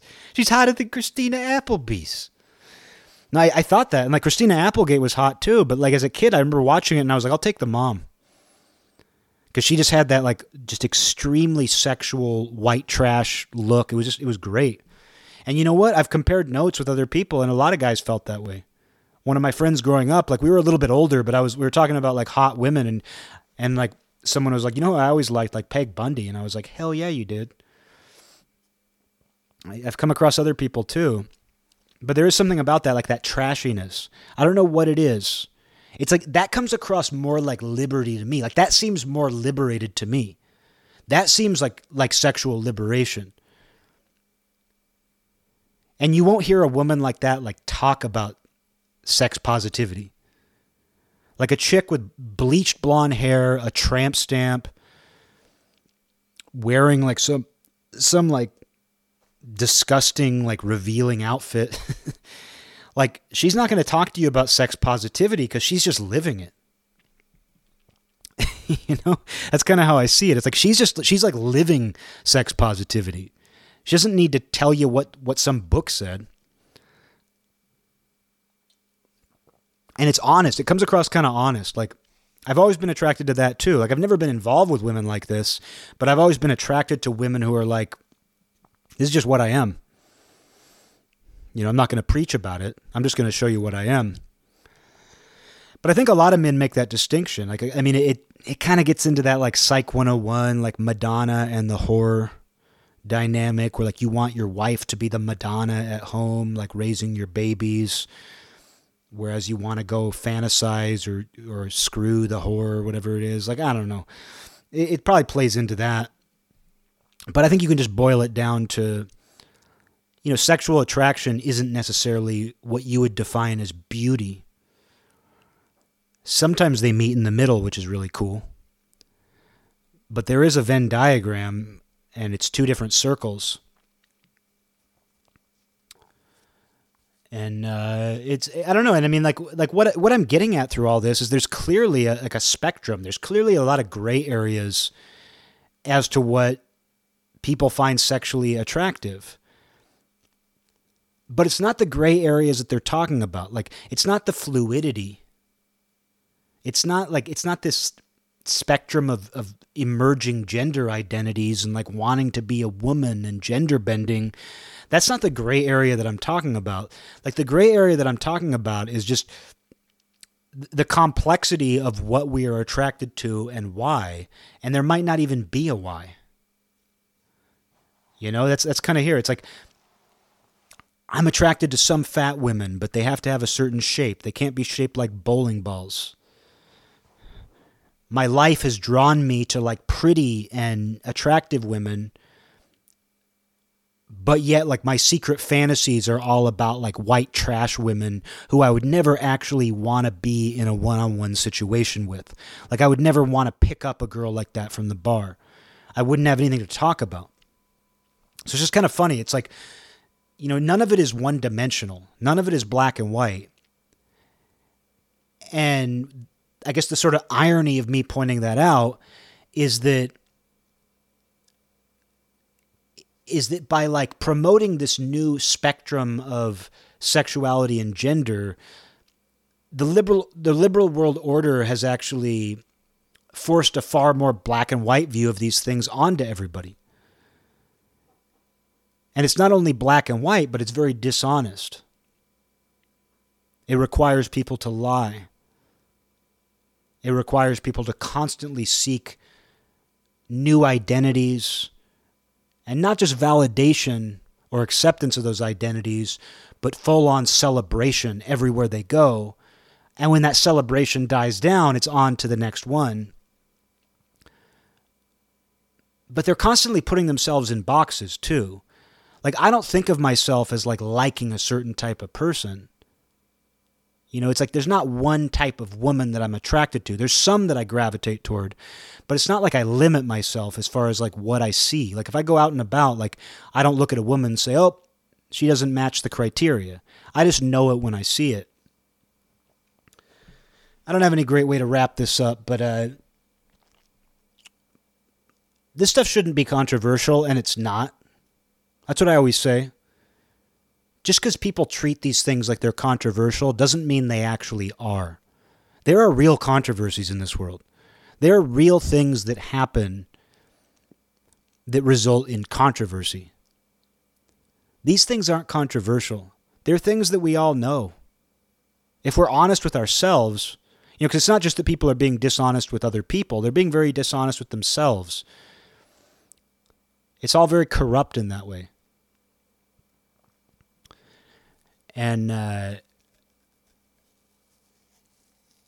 you know, for me, it's like, yeah, I like the idea of sexual liberation as a path to greater honesty. And through that honesty, too, we improve our consensus. Like, our consensus becomes a little more well-rounded. And without honesty, though, that just can't happen. Because the consensus is manufactured, and everybody's lying about what they believe anyway. They're lying about what they're attracted to. They're lying about who they are. And I'll stand by that. You know, I will stand by that observation that it's dishonest. And you can tell deep down people know they're being dishonest. Like when someone shaped like a bowling ball says, look at me, you know, I'm the prettiest girl at the ball. They know they're lying. They know people don't actually believe that. The only bowling ball, ruined my own joke. The only ball is the bowling ball. You know, they know people don't actually feel that way. And so it's not just that it's like a self-esteem trip. It's not just a way to like inflate your own self-esteem, but it's like you're not even getting good self-esteem because you know it's not real. And, the gender stuff, obviously, you can, the same applies. Where what people are saying to you isn't real. They're not being truthful about themselves, and the goal of that should be to find some greater level of honesty. And if you want to actually come to some kind of consensus about what all this stuff is, you have to allow everybody to be very direct about it. You have to let straight men, he just wants like more time on the microphone for straight men. He's like a men's rights activist. No, but you really have to consider, because I think people would be very fascinated in what straight men are actually into if they really talk to one. I think that they would be fascinated by how men actually evaluate women and what they see and what they like and how they feel about what they like. Because with that really big girl, with the big girl that I made out with, I had to think to myself afterward, like, am I ashamed to like see her again because I'm worried what other people would think? Like, am I ashamed to, do I actually like her?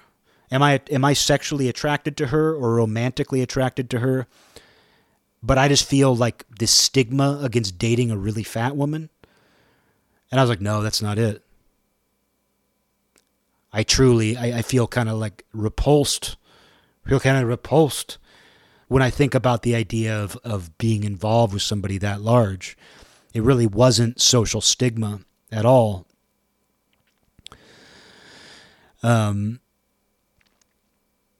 But that's the thing too, is like men in secret, they don't give a fuck about social stigma. Like social stigma only affects like what you see from the outside.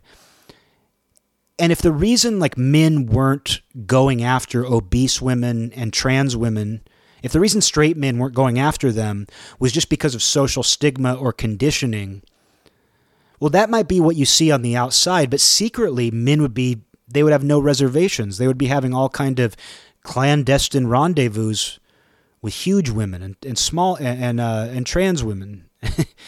And some men are doing that. Like some men do that, but they're a very small minority. And but the reality is, if it was just about stigma, you'd have a lot more men who are like, you know what? Like, trans women are women. And even though I'm a little embarrassed to be seen with one, why don't I go get a hotel room with one? Oh, that chick's very big. I'd be a little embarrassed taking her to my high school reunion and showing her off to my friends, but who's to say I can't take her to a hotel room? Men have no shame doing that. Like, I mean, look at gay men. Look at what gay men have done. Gay men go to the woods. They pick like certain locations and they spread word to like go to this place in the woods so that you can just fuck other men in the cover of darkness. And they do it in bathrooms. Like it was like that Republican politician who got arrested 10 or 15 years ago. Because like there was a gay cruising spot, I think at the Minnesota airport, and this Republican politician got caught in a sting because like the authorities learned this was a huge gay cruising spot, this bathroom, and this Republican politician, he was like sitting on the seat, and he saw that there was a guy in the stall next to him, and so he started like tapping his foot underneath, like he stuck his foot into the other stall, and was like tapping it. And then he was doing these other signals, like he was running his hand like a certain way underneath the stall door. It's like some signal that the gay men developed to know like, oh, hey, do you want to have like anonymous gay sex in this bathroom? And it turned out to be a sting, and this guy got arrested. And that's where he was like, I just have a wide stance. But it shows you, like, this guy, he's a Republican politician. He's, like, campaigning against gay rights or whatever he was doing. But he's secretly going into an airport bathroom to have sex with men. So it's like the stigma isn't stopping him from doing it. The stigma is maybe stopping him from living his life as an out-of-the-closet gay man. gaming. But it's not stopping him from, he can't resist that urge, obviously. And so it's the same thing with anybody, you know, where, like, if you're really into, like, obese women, you're still going to feel that urge. You might keep it secret, but you're going to do that. But most men don't.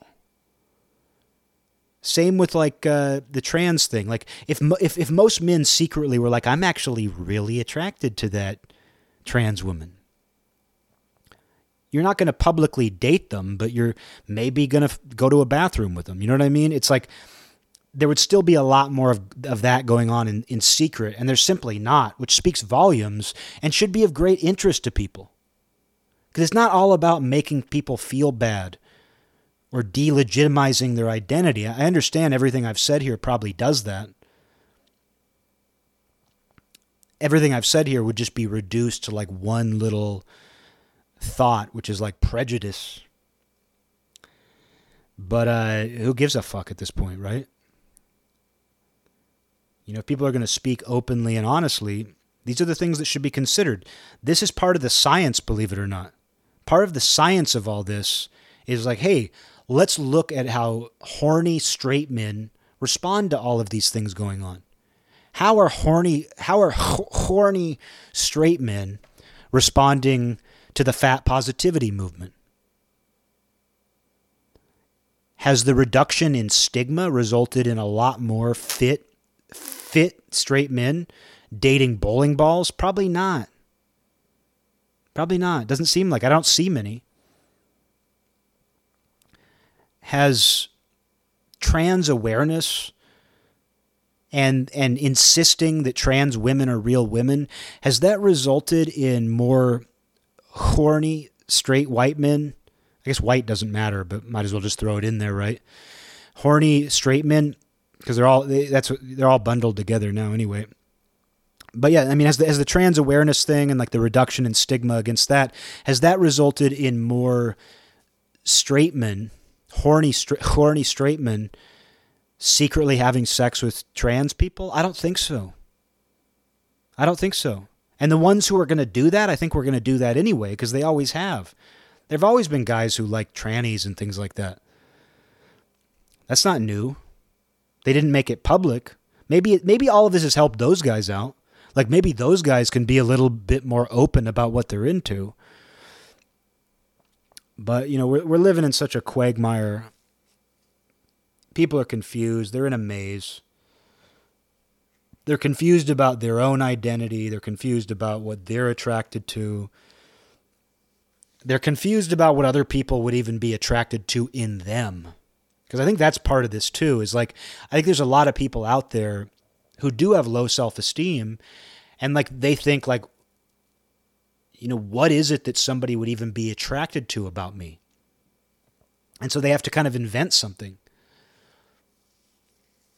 But you always know when someone's patronizing you. You always know when someone's being condescending. You always know when someone's lying to you. And I've said this many times on here, but a fake compliment can sometimes be worse than an insult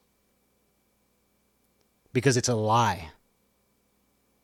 And even if they mean well, lying about somebody doing a good job or being good at something or whatever it is, that's actually far more painful. Like if you know somebody's lying, like if you draw a picture and it sucks, and you ask somebody what they think, and they're like, it's fucking amazing, dude.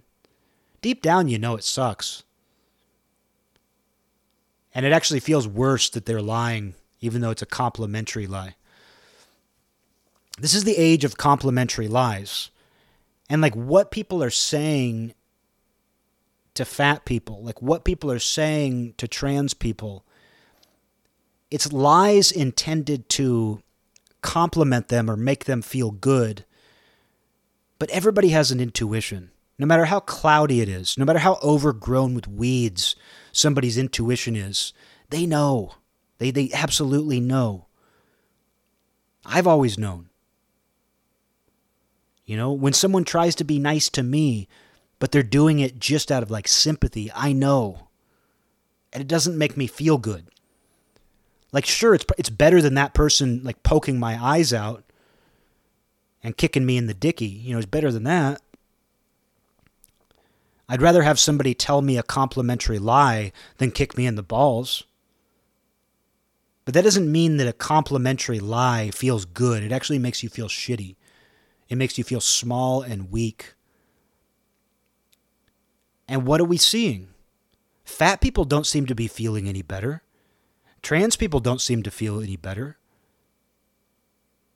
They both seem more upset than they've ever been. I'm not even kidding. I know I'm making a broad, sweeping generalization. They seem more upset than ever.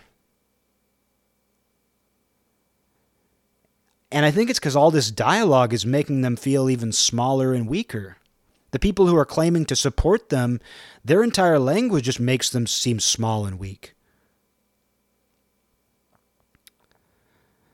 And I guess that's the big issue of all this, is it's just like, it's a deception that is actually dragging people down and making their lives worse, making them weaker, making them more hysterical and dysfunctional. Because that's what dishonesty does. Dishonesty leads to dysfunction. It's why, like, somebody who lies in a relationship, while it might not have an immediate impact, over time, that becomes a relationship built on a lie. It doesn't have infrastructure. Or if it does have infrastructure, it's faulty, it's poorly made. And so these kind of lies, we're watching the dysfunction play out. Because people are so deceptive about human nature right now, this deception is just leading to widespread dysfunction. Because I don't think you can look at what's going on and see it as anything other than dysfunctional.